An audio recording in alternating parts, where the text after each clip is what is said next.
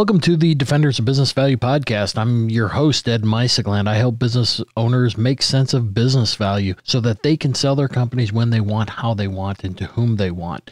On today's episode, it's going to be a little bit different. You just have me. I'm not interviewing anybody. We're going to talk about, can you sell your business in 2020? This is off of a webinar that I did in early February, and it was very well received, and it's always a hot topic this time of year. So I hope you enjoy it. Certainly, if you have questions or need to talk about the content, just reach out to me at Defenders of Business Value. Enjoy the show. Please welcome. This is another episode of the Defenders of Business Value podcast, a podcast where we talk about what makes a business valuable, learn the tips and tactics to increase your company's value that only veteran deal makers know. And now, here's your host, Ed Meisegland. Well, good afternoon, and thanks for joining us. My name is Ed Meisegland. I'm the managing partner at Indiana Business Advisors, and I wanted to welcome all of you that are joining us today in our second webinar of 2020. And this is about planning the sale of your business.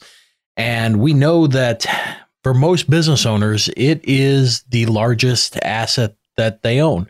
And so the importance of successfully selling the company is important for whatever you plan to do with yourself next. So we take this really seriously. And one of the things that we've been doing is we always believe that prepared business owners make the best clients. And that's why we're going to do this episode of our webinar of planning the sale of your business. So let's just get into it. And we get this question a lot on just what is the process of selling a company and preparing it for sale. And we thought we would revisit this and do a walkthrough of if you plan to use a transaction advisor or a business broker for the sale, this is how it works. So let's get into this. So the first thing is, why use a broker? It's funny that one of the questions that came through the registration is about how to tell your employees that you're selling your company. And that segues perfectly as to the utilization of a brokerage. And one of the things that's of utmost paramount, absolutely you have to understand, is that this is about confidentiality. The cornerstone of our practice is based on confidentiality. So telling people that your business is for sale is probably the single worst thing that you can do. And the reason is, like, if I'm a competitor and you hear that someone's selling their business, they're not selling their business. They're going out of business. Employees, they watch too many movies and they see that, someone comes in, buys the company, eliminates all the jobs. It doesn't happen at this level. And when I'm talking this level, I'm referring to companies that have revenue of south of $20 million. I mean, the employees make up the value of the company, or at least a big chunk of it.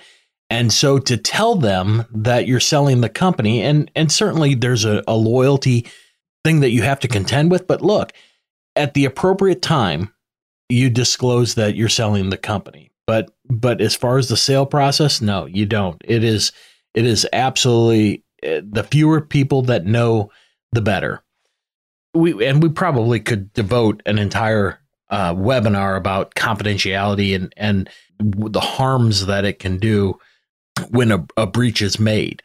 We'll consider doing that down the road. But for the person that submitted this question, look, do yourself a favor and keep it as close to you as possible. Okay, so back to using a broker. Think of a broker is not emotionally invested in your business. When buyers come in and look at your business and through the financials and the decisions you made, I mean, it's easy to get emotionally tied to the business. That person is judging me, not necessarily judging the investment that they're making in through the acquisition of your company. So a broker provides that insulation. We're just doing our job. I mean, we're selling an investment, not necessarily somebody's life's work. Even though it is somebody's life's work, we're just not as emotionally attached to it as you might be. So again, we serve as that buffer position. We're also able to, and this is probably the biggest thing, we have the benefit of sitting in the position where we can field the feedback and we can help distill what is really a challenge to the buyer versus what is just posturing. So we serve in that capacity where we serve as that buffer that we've been doing this for nearly 40 years and 2,100 deals done. So we know what the buyers are really asking, whether it's in a direct or indirect way. And if you don't think that a buyer is trying to posture in order to extract information from you, you're wrong. So as we move through this process, having somebody in between, it also legitimizes the process. And when I say legitimizes the process, I'm referring to if you're just going out and saying, yeah, fielding inquiries that your business is for sale, people don't necessarily see it as I'm interested in selling my business. It's more I'm interested in seeing if there's an interest for my business. When we're engaged, we have a motivated, educated seller. And that in the buyer's eyes is a real good thing because no one wants to waste time. And buyers these days are coming armed with more and more. When I say armed, I'm referring to they come with appraisers, they come with their accountant and attorneys. And we'll talk a little bit more about that here shortly. When we're serving in this capacity, when we're working with the buyers, we're helping them understand that our client, who we're advocating maximum value for, here's why. Not necessarily because that we're trying to take advantage of the buyer. We know that we have to make a win-win deal for it to go together. People just don't make as many foolish mistakes as they did 20 years ago when they didn't have the information.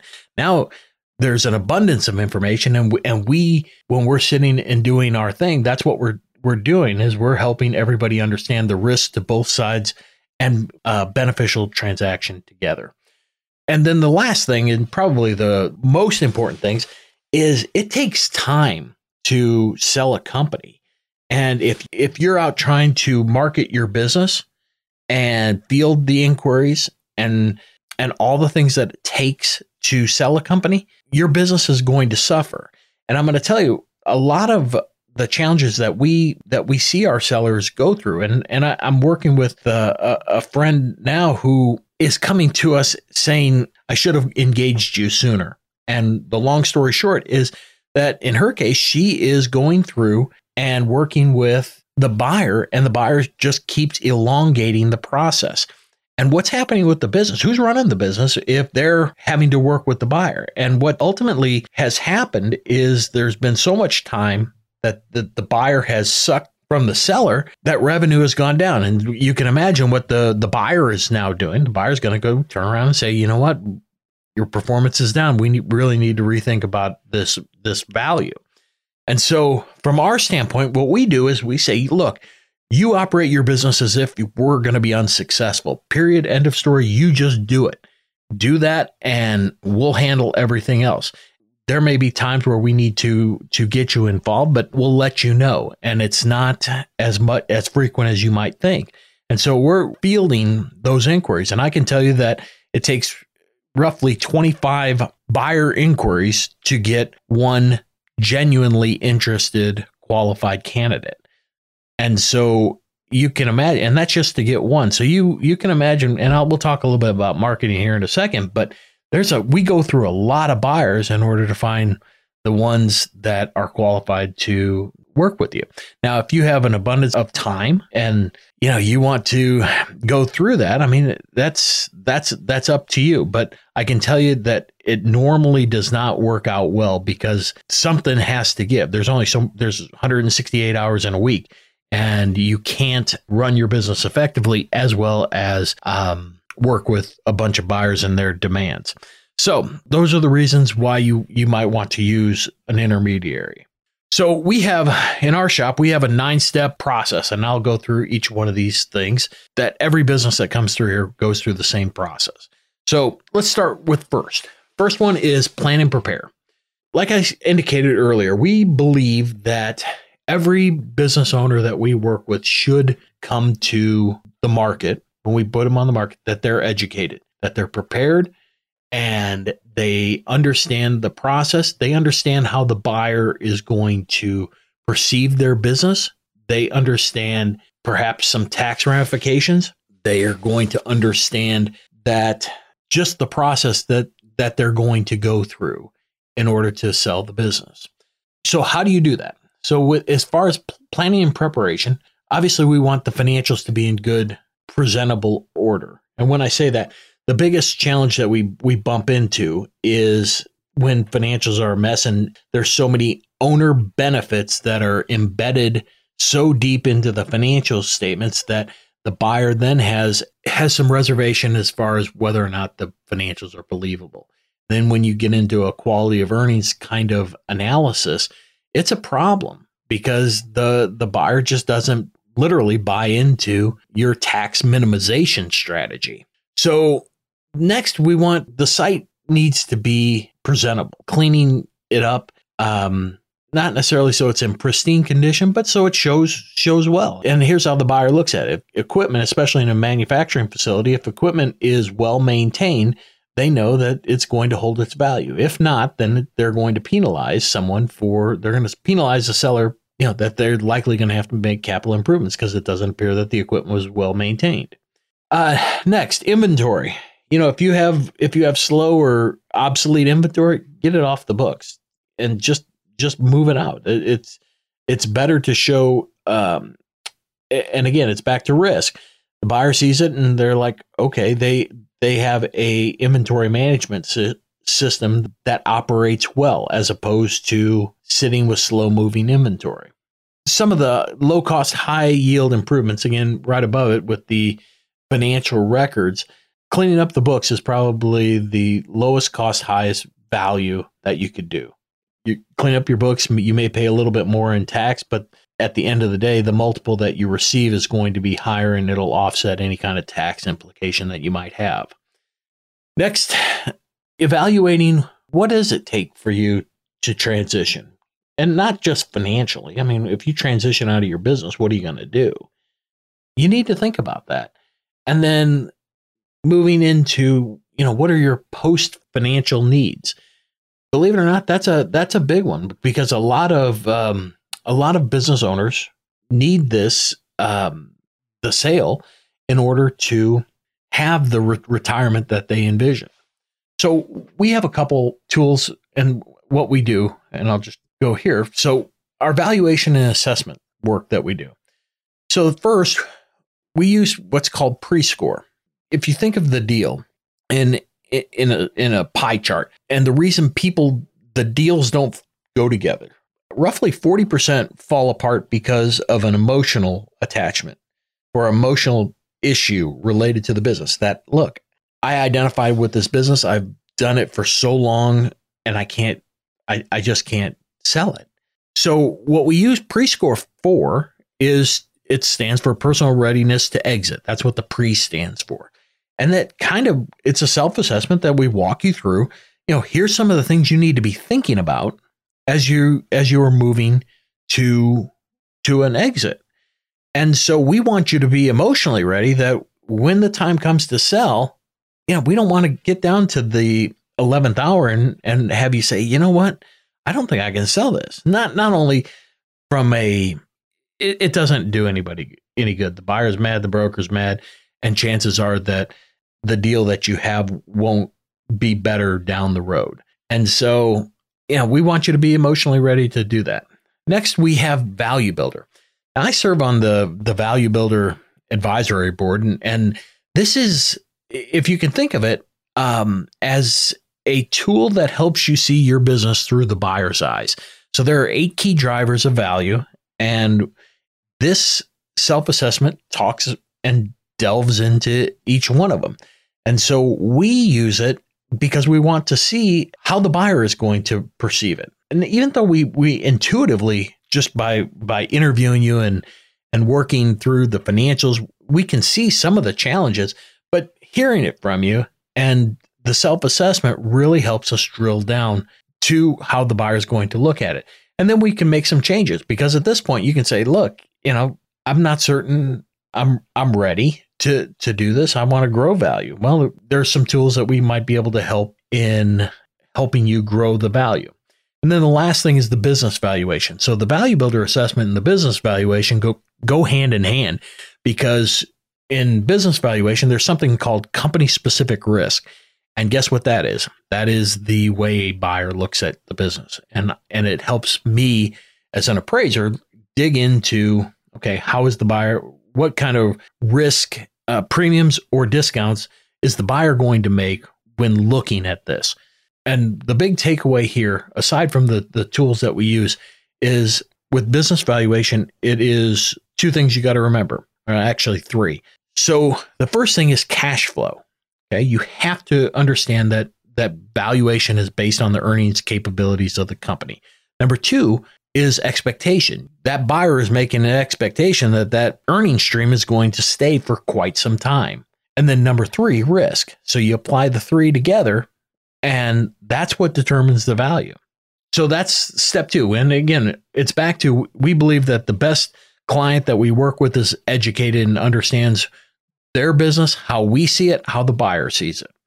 Okay, number three, marketing. We compile a bunch of information about your company. And this CBR and CBP, again, back to confidentiality. The confidential business profile, what we call it, is a germane, non-descriptive document that has enough information about your company for someone to pick up the phone or drop us an email or answer one of our ads about the business. And then at that point, we begin the qualification process. But it doesn't say the name of the business, doesn't say the location, doesn't say anything other than, for example, say a manufacturing company in Indiana serving the automotive industry, revenue of $2 million with an adjusted cash flow of $500,000, 15 employees. And obviously there's more text to that and more narrative, but that's the gist of it. It doesn't say the name, but if I'm a buyer, it's saying, all right, I'm looking for manufacturing. I need at least $300,000 to $500,000 in earnings for me to make the move over here. So that's the intent with the confidential business profile. It serves as our teaser to ferret out the buyers. So once we have the profile done, we also prepare what's called the confidential business review, or some people call it the confidential information memorandum, also known as CIM. And the CIM, what we do is we have enough documentation. And again, before anybody sees this, they have to be financially able. They have to have been qualified financially, operationally, as well as have the money, and execute that confidentiality agreement. So when we're working with them, they receive this, what's called the CBR. And the CBR has enough information that answers 80% of any normal buyer's questions. It answers, the history. It answers employees. Now, it doesn't have names, but it does have roles and compensation, perhaps how many years they've been with the company. It evaluates customers. Again, it's sanitized. It doesn't say the name, but it does say tool distributor. We're getting $500,000 in parts from them. We've had the relationship for 15 years and things like that. So again, we're giving them, we're phasing information to them, but it's not a whole lot of information that they can use. But it should answer 80% of the questions, and it does preserve the confidentiality as we phase it out. For example, like I said, employees, customers, suppliers, people that, before I share with you everything, I just want to make sure that we're moving in the right direction. So again, that CBR, it'll answer 80% of any of their questions. So then we're fortunate. We have a dedicated marketing department that moves us into marketing. And what do we do there? So she prepares all of our outbound collateral that we target. So digitally, we've got roughly a 12,000 permission-based assets, or a newsletter list that we send, prospective deals to our buyers. We advertise on roughly 13 or 14 websites, and then we do digital marketing through Facebook, LinkedIn, and some of the other platforms. Again, the marketing that we do, or the marketing that she does, is intended to maintain confidentiality. We want to confidentially expose the business to as many people as possible, but nevertheless, with the backdrop that we have to maintain that confidentiality. In our practice, we would prefer not to sell the business and preserve the confidentiality than blow the confidentiality and may or may not sell the company. Again, it's back to you concentrate on doing the work that you do best, and we'll worry about doing the work that we do best. So now we start working with buyers, and I alluded to this a little while ago. We present the business to our active buyers, all right, and then we begin the qualification process. And as I said earlier, we need to know who we're talking to. So there's essentially 3 buckets of buyers. You have individual buyers, you have strategic buyers, and then you have private equity groups. So individual buyers, think of it as someone that's buying themselves a job and replacing you. That's one set of buyers. And they're first-time buyers. They're not familiar with the process. So from a brokerage standpoint, we are educating them on the process, the damage that can be done by breaches of confidentiality, how financing works, how confidentiality works, what you can and can't do in a site visit when you're talking to the owner, all those kinds of things. So it requires a great deal of education to help that buyer understand, especially that first-time buyer, understand what it is that they're getting into. And in fact, we joke around here that we talk more people out of business than into business. And it sounds great that my crappy job is I've had it. I'm done working for the man. I'm going to do it. I'm going to go buy myself a company. Yeah, right up to the part where you realize that you're not only CEO, but you're also the head janitor. And oh, by the way, did I mention that you're going to have to pay for your own health care? Oh, all those things that you take for granted from some larger company. It sounds pretty good when you start looking at buying a company. And so when we're talking to them, and again, the reason we educate them that way is we want them to understand what they're getting into, because again, this is about time. We want the people that we bring we want them to have a bona fide interest in your company, that they understand what they're getting into. I don't want you to explain to them that, oh, by the way, it takes 50 hours a week for me to do this. Oh, by the way, did I tell you that I had to, all the sacrifices that I had to make in order to build this company like this? And the funny thing is, then the buyer needs to understand what they're getting into. So then the next bucket of buyers is the strategics. Strategics can be companies, synergistic companies, can be competitors, can be suppliers. Those are the different animal. And what do we have to do with them? Well, we have to protect you. And when I say protect you, it's just because you sign a confidentiality does not mean this is like a toll booth where we automatically give you the information because you've signed a document that says you're going to keep it quiet. It doesn't work that way. For us, when we're working with someone that could really damage the business, like i.e. a competitor, we then take the information and we either sit down with you before we start marketing and say, all right, here's all the reasons why these guys might be a good candidate to buy us. Or if a competitor happens to call, now we can sit and say, all right, let's work through this. Why would they want to buy this? And then we can go back to the buyer and say, you know what? We're just not in a position to share that information with you. And we're just doing our job, and they go away. Now, if there's a bona fide buyer that may be a competitor, now we can start phasing information out to them. Not the CBR. Maybe we just say, all right, here's the company. Why don't we sit down and let's talk through why you want to acquire the company. And then we are able to determine whether or not the motives are pure. And then lastly, private equity groups. Private equity groups are professional buyers. It's, when they're looking at a company like yours, that you're either a bolt-on or you're a platform. When I say a bolt-on, either they have a platform that by adding your company to it, then makes a synergy within their portfolio, or you have a company that has enough critical mass that they can make it the foundation of the platform and then start going out and adding other companies to it. Those are the 3 buckets of buyers and how we screen them. So next, once we go through the screening process, and one thing we should talk about is site visits. And a lot of times we don't, when we work with buyers, a lot of times now we're doing conference calls, Zoom meetings, leveraging technology to have at least that first meeting. It minimizes exposure to the company, as well as it just helps, number one, helps our client, the seller, meet the buyer kind of in a neutral position or a neutral setting, and get some of their questions answered. And then if we have a need, we can make the site visit. The site visits tend to happen after hours or before hours.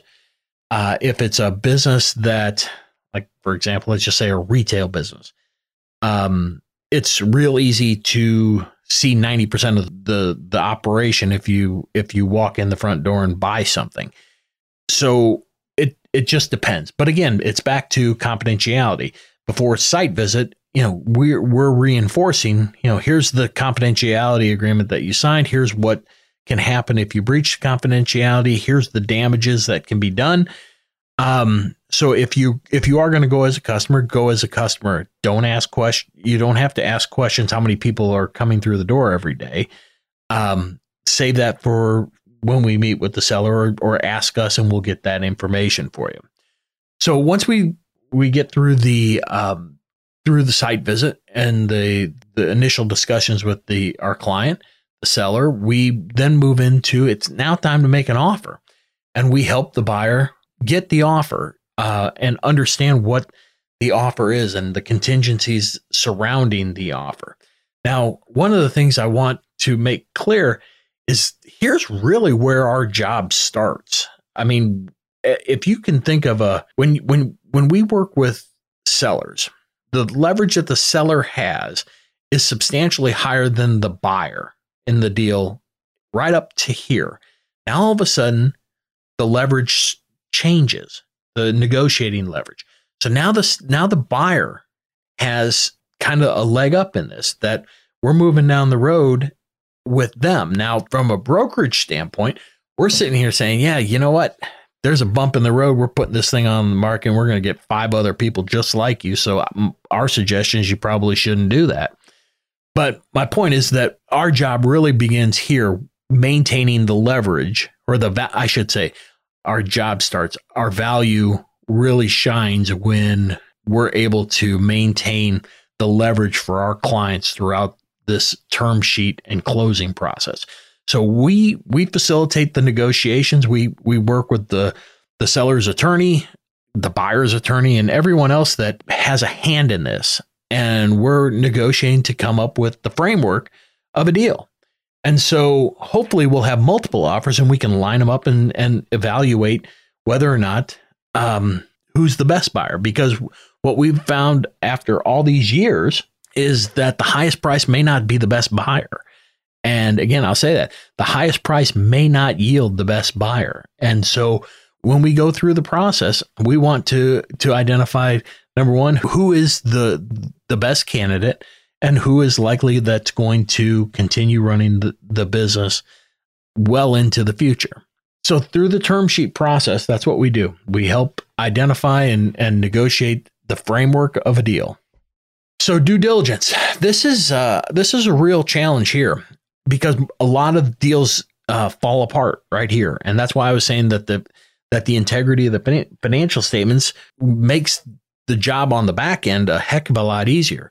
And the reason I say that is because now this is where the buyer is combing through your documentation, and it's pretty much anything's fair game. And for the seller, it is a very, it's a challenge, because now every decision you make, every financial decision you make, every operational decision you make is now being scrutinized. And so it takes an emotional toll on the seller. And from a brokerage standpoint, our job is to, we'll take the information, we'll make it available. We'll distill the information and we'll, again, serve as the buffer between the buyer and seller. Because and I was telling you, a friend of mine earlier was going through this process, and the due diligence or quality of earnings analysis that they were going through was just obscene and time consuming. And at the end of the day, they want to renegotiate, even though there was no change. They didn't find anything. There literally was no change, but the buyer, again, back to that leverage thing, they're sitting here saying, well, you know what? I just don't feel as good about the financials as I originally did.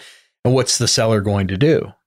So this due diligence, and again, due diligence could be a bunch of things: financial, operational, legal, those kinds of things that we facilitate. And again, what the buyer is doing at this stage is just trying to understand everything about the business, or understand as much about the business as possible, so that when they take over, they hit the ground running.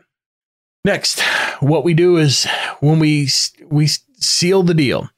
This is really an anticlimactic component of the job. We're helping coordinate the documentation that memorializes the deal, and we work with all the advisors to get to that point, whether it's financing, accounting, legal. This is really, like I said, it's a signing ceremony. I mean, it's happy ending work, but it's really anticlimactic. Getting to this point has been the challenge. Signing the documents is probably the easiest thing that happens. So again, takeaway on seal the deal. It's a matter of coordination of legal documentation. So one of the questions that we get asked is, who does the legal work? And so the legal work can be done in a couple different ways. I mean, obviously the seller's attorney can draft the documents, but then it's skewed to the seller. If the buyer's attorney drafts documents, it's skewed toward the buyer, or we can use an escrow attorney. Now, on some of the smaller deals, we use an escrow attorney, and basically we say, here's the framework of the deal. Here's what we need you to legalize it. And so they take the document, they legalize it, they share it with the buyer and seller. The buyer and seller can then take it to their attorney and put the fine touches on it. At the end of the day, it minimizes the legal expense. Now, the bigger the deal, chances are it's going to be done by the buyer's attorney. And then we just work out the details as we go. But generally speaking, the smaller the deal, I'd say probably purchase price of $2 million and south, we see a lot of times utilizing the escrow attorney. Okay, post-closing. And here's where you share information with the people that need to know. There are different ways to communicate change of ownership. Some have said, this is my new partner. Some have said, this is who has bought the company, and here's the strategy going forward. So when she takes over, she's going to be able to, your jobs are secure. Let's just say I'm 72 years old. I don't have the energy to grow this the way it needs to. And this person can. And that's why I sold it to her. We spent an exorbitant amount of time finding the right buyer that shared the same vision that we do. And this is why this person we sold the company to them. And we're certain that your jobs are secure, and going forward, it's better for everybody. And then, so that's kind of the dialogue for employees. Same thing with customers and suppliers. How you transition, the seller typically remains for a period of time in order to make introductions and so on and so forth. Businesses sell, there's transitions of ownership all the time. So I don't want to say it shouldn't be a surprise, but having a transition strategy on, here's how we're going to do this typically works really well. And we work out these details prior to closing. And then next we look at transition from management to the buyer. Again, that's buyer and seller work together with the management team to transition. And then lastly, post-closing issues. I mean, most of the time we don't see a whole lot of that. It's been pretty much well thought out before we got to that point. But again, if there's post-closing questions, normally like this for some of the smaller deals, transferring domains, utilities, things like that. Those are the kinds of things that crop up. But again, we're in a position to help. We've seen it 100 times. So that is the 9-step process. So let me move to the questions. I talked to a little bit about telling key employees and that you should not do that. There's 3 questions regarding sale price. So how to determine it. Our next webinar is going to be how the buyer sees the business. And there's 8 key drivers of business value. And we're going to go through those. But for those of you who are interested in business value, I have a podcast. It's called Defenders of Business Value. So if you go to wherever your favorite podcasts are sold, whether that be Apple Podcasts or Google Play or Spotify or iHeart, it's there. And it's like I said, it's called Defenders of Business Value. It comes out on Mondays and Fridays. And that's all we do. We talk about business value, what creates it, preserves it, and ultimately transfers it. Transfers it by way of a sale, that is. So if you have a specific question on value, certainly reach out to me, Ed at Indiana Business Advisors. I'm happy to answer whatever I can for you. So thank you so much for joining us today.